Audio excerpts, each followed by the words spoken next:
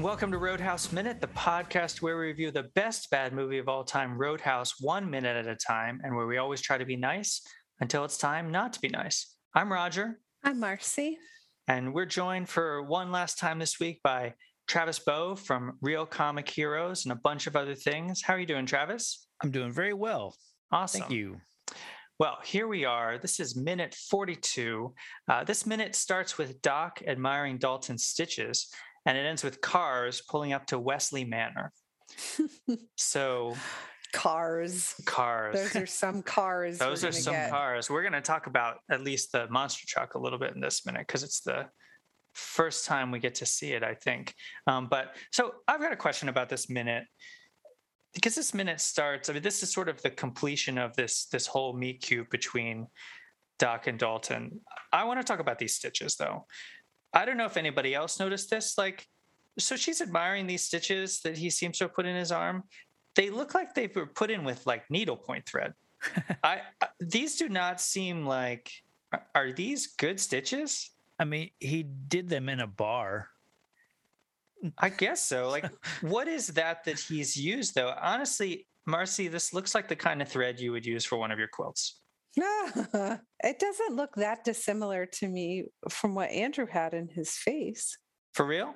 For real. Wow. Did you look at that closely when he had those? I guess I wasn't evaluating them like I would if I was doing a Movies by Minute podcast. It was just my son. Yeah. No, I don't remember them looking like this or not like this. I don't remember it looking that dissimilar. Have you all had any stitches in your life? I have not. I haven't that I can, recall. Up to this point, I've managed to have survived with no stitches nor any broken bones. Yeah. Yeah, same here. I should have had stitches, but I didn't get them. You should have had stitches? Yeah, you know that thing on my knee that looks like a caterpillar? Oh, yeah. It's a pretty big wound. Even now, this is 35 years later, it's still about almost a half-inch wide. When I was a kid, I tripped and fell and split my tongue wide open. But you don't stitch that up. No, that heals very quickly. It just healed. Yeah. So, I guess. And so, we also have... But, the thing that was different about these stitches from Andrew's is that it looks like they tied off at the beginning and the end, and he just went through, all 5 or 6 of the 5 stitches and then tied it off at the end. Whereas Andrew's stitches, I think he had 3 on the side of his face, and each one was individually tied off. Yeah, that's a good point. So starts on the bottom left, ends on the top right, as if you were trying to stitch together. Yes, something that's not skin. I don't think you actually do it like that. I think real life stitches tend to look really a lot more nasty, whereas movie stitches I think tend to be cleaner. Yeah. And this is maybe just sort of a random question that is unanswerable. What are we looking at there, from a makeup perspective? They're not actually putting stitches into his arm. No, I bet it's like a sticker or something like that, where they have something that makes that darker line. Yeah. That is kind of like something like a raised gluey thing. I guess so. And then those pieces of thread probably get glued on some way. Who knew that a nail file could do so much damage? They could have taken it could be a small appliance that they've, it could be, I don't know, the size of $50 that's got a little bit of skin on it that they did actually sew after having put the darker pink, fresh skin line, and then apply that entire, patch onto his shoulder, and then did a really good job of blending it in to look like real skin. That is one way they could have done. Yeah, I'll say. It looks convincing to me. Somehow I don't see Patrick Swayze as being the kind of method actor like Harrison Ford, who would just say staple my hat onto my head. There's a little abnormality here on second 10. Look at his bicep. He's got some junk on it. Oh. I noticed that a few times. And sometimes it's worse. Yeah. And sometimes it's non-existent. Really?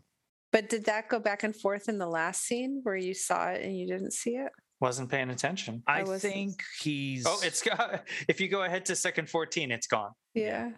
What it's is like that? it's like barely there. You can kind of see where it was. I think he's because she's done the staples and then he lowers his arm like probably back down to his side. So I think Oh. I think his blood has transferred from his side wound to his bicep. Good thinking. I mean, this is really the minute to like. This is sort of the culmination of their kind of really connecting with each other, where you get this exchange between the two of them, where Doc says, you know, do you ever win a fight? And Dalton says, nobody ever wins a fight. And I think it seems to me like for her, this is the minute where she really just looks at him and is like, oh, you're not like all the other guys. Right. Because I think it's a playful question from her, you know, because she's just kind of joking about his, you know, his most recent injury, this little wound that he stitched up himself, and kind of joking about if you have all these wounds, you know, yeah, do you ever win a fight? And I like how playful she is about asking it, but then he goes into the philosophy mode and saying how very zen response of no one ever wins a fight. So I think looking at her facial expression after he says that, like you can tell that like she's really into him by the end of this minute. That was my impression from looking at her face. Oh, the other thing too that I don't know if you all noticed this, but like as soon as they have that little exchange, then like the music kicks in. That little like piece of score that they tend to play when the two of them are together. I guess it's sort of what passes for like a quasi love theme in Roadhouse. So that's sort of like a not very subtle way of the movie, of the director telling you like, oh, okay, they've really connected now. I'm curious if I'm at like second 39 and it's just him. You can see his back and you can see a few scars. And I'm just curious now, like, do these scars line up with the you know, the diagram on the first minute this week? Yeah, that's a good question. My guess is no. Right. I'd have to go back and take a look at that other page. My guess is that these are Patrick Swayze scars, not Dalton scars. I don't know. I bet these are made up for the movie. Huh. What second are you seeing those on? Yeah, I don't see any like scars on his back. Oh, really? I'm on second 39, where he's, you know, his back is to the camera. I mean, maybe really it's from just grainy. 33 to. Yeah, I'm seeing his back. It looks pretty nice and clean to me.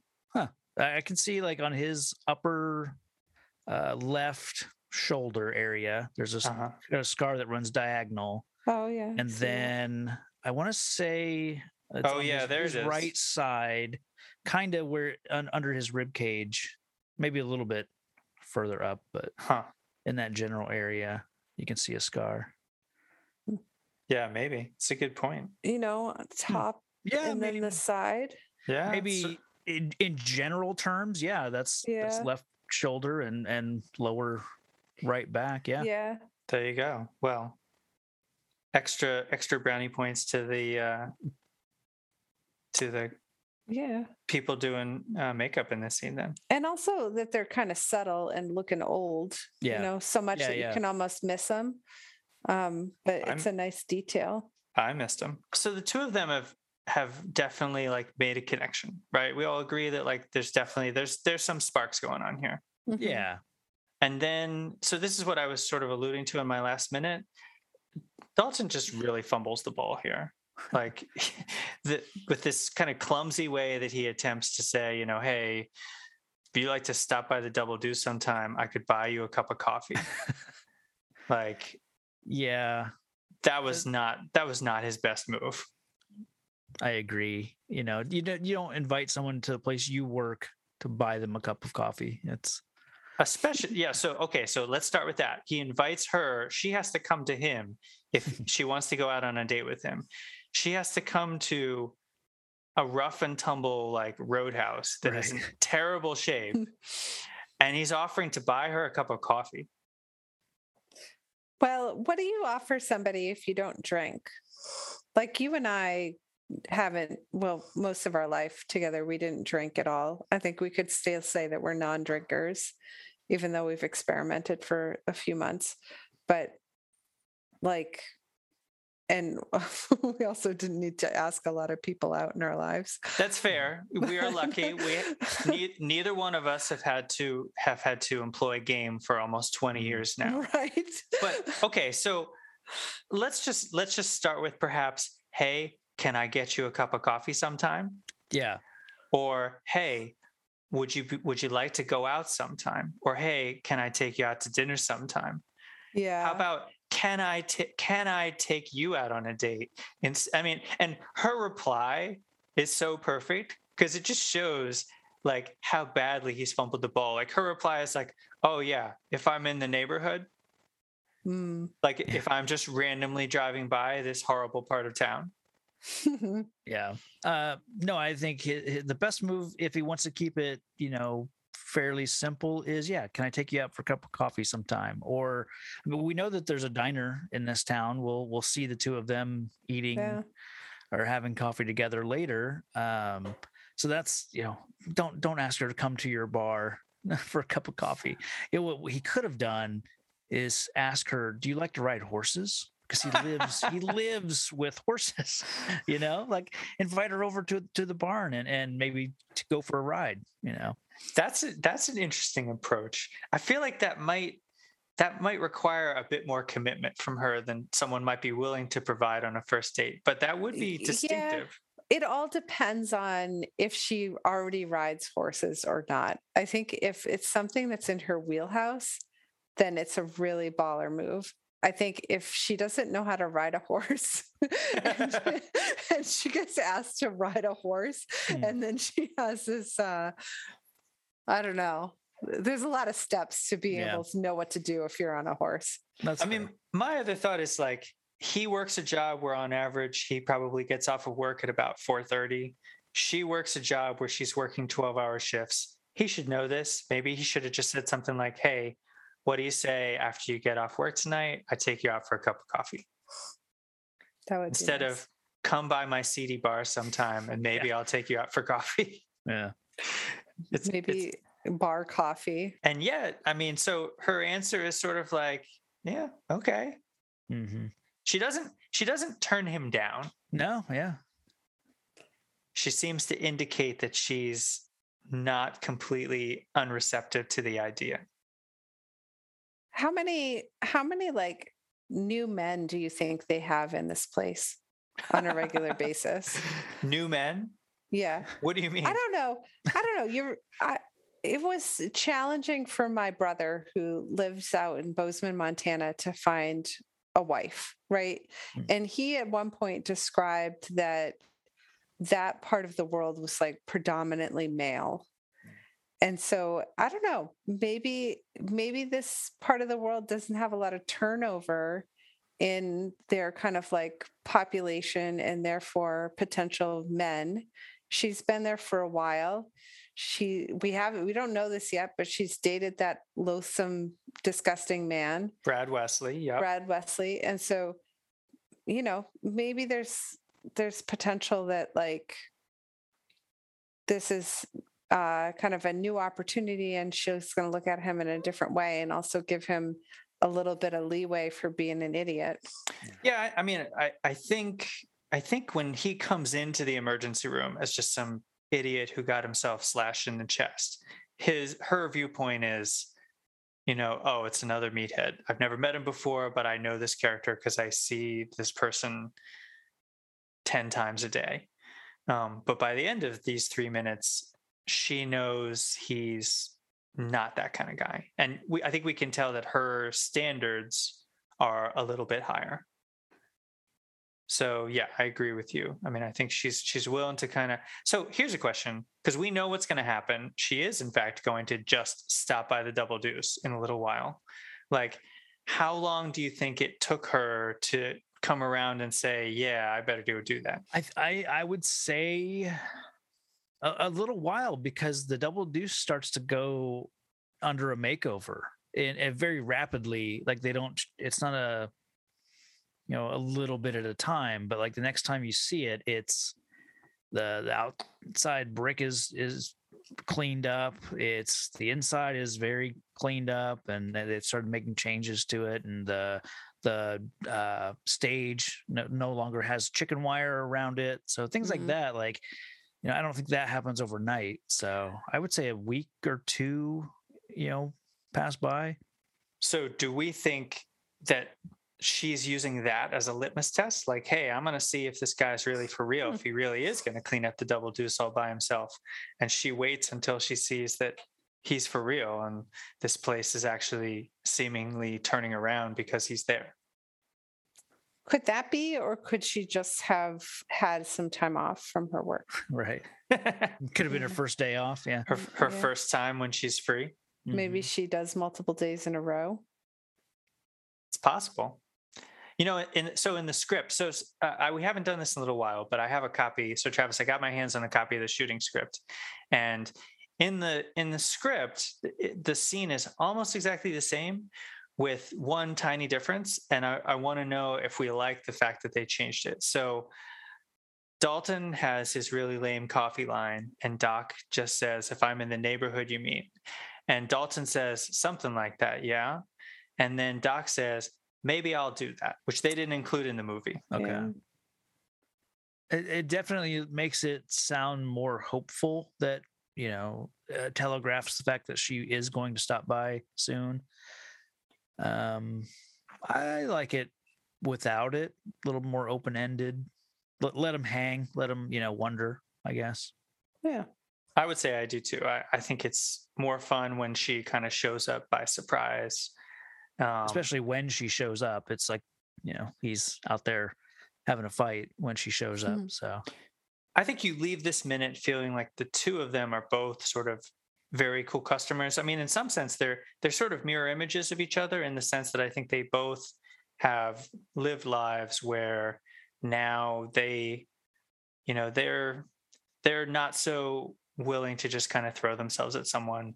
They want to proceed cautiously. yeah. And so neither one of them is willing to just really kind of go too overboard. Yeah, I think that's fair. I think that's fair.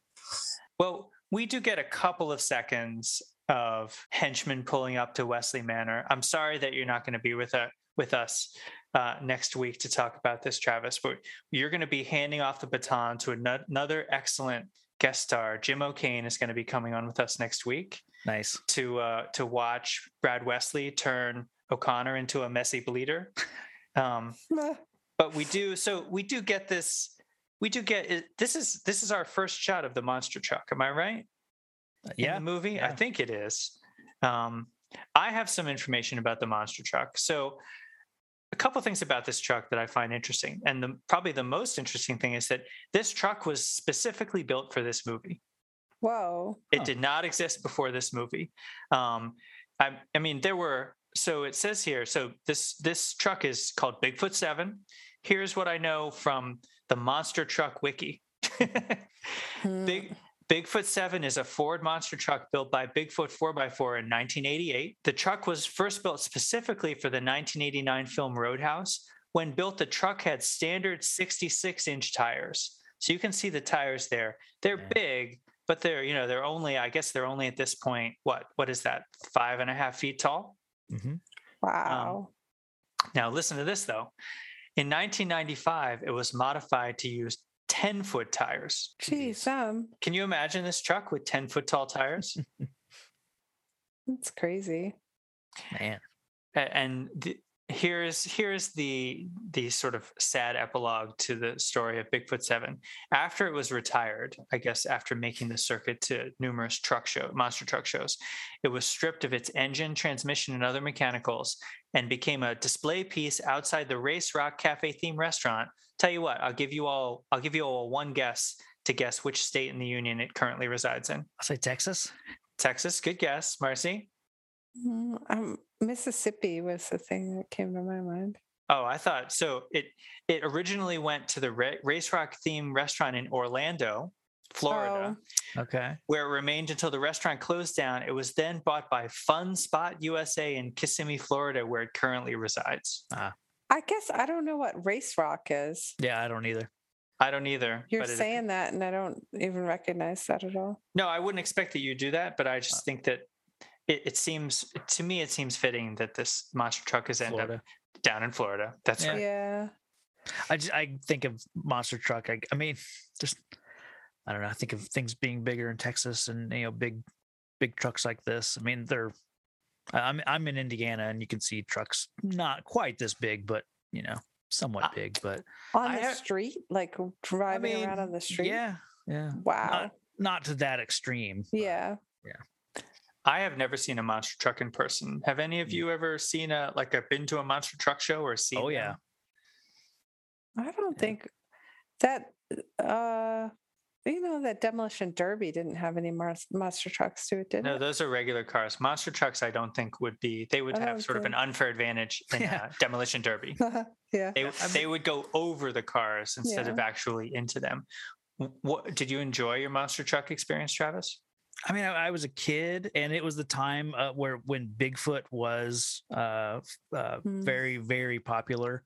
I mean, that specific brand of monster trucks, which did look pretty much just like this truck. It was based on a Ford, body style with the big tires like that. And that was, I mean, I think I was probably 6 years old. So it was, yeah, of course I loved it. And then I think I went back did a Monster Jam, thing at, I don't know, I was probably 16. So it was still just as exciting. And then they had the Truckosaurus, which was like this big transformer kind of thing where it would pick up cars and eat them. And they kind of make a joke about it in The Simpsons, I think one of the first episodes. That's what I associate monster truck shows with Truckosaurus and The Simpsons. Yep. I mean, that's the experience I had was pretty much the same thing. Oh, well, that's good to hear. Yeah.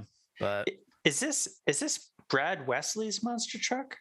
No, this is I think a couple people drive it. It's one of the. So we never see him drive it. I mean, we never see Brad Wesley drive it. It's usually, I believe Ketchum is the person who we usually find behind the wheel of the monster truck. Your pick from the last minute. Okay, but do we think that this monster truck is owned by Brad Wesley, or is this like a monster truck that one of his henchmen just happens to have just decided he wanted to have?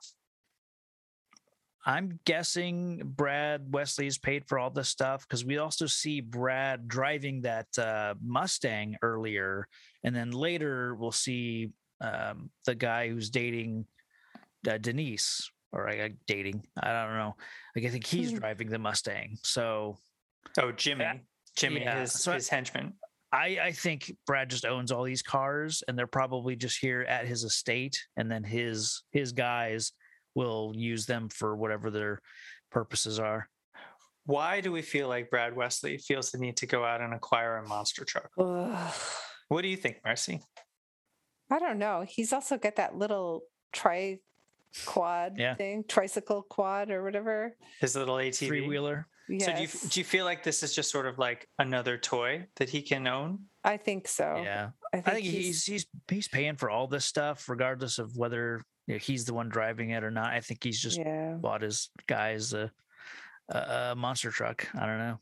Here's a fun thing that you can drive in your spare time when I'm not throwing you naked pool parties and stuff like that. Yeah. Yeah, for sure. Fair enough. We will get a chance to see more.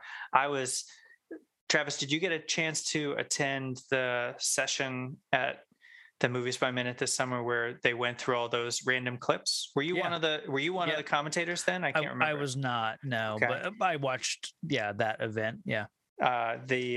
Unfortunately, I didn't realize there were going to be so many clips submitted, so it wasn't too much of a disappointment that they didn't select my minute. But if they had, we would have been able to watch the iconic monster truck minute from this movie, which is the one where Ketchum drives his monster truck through the car dealership.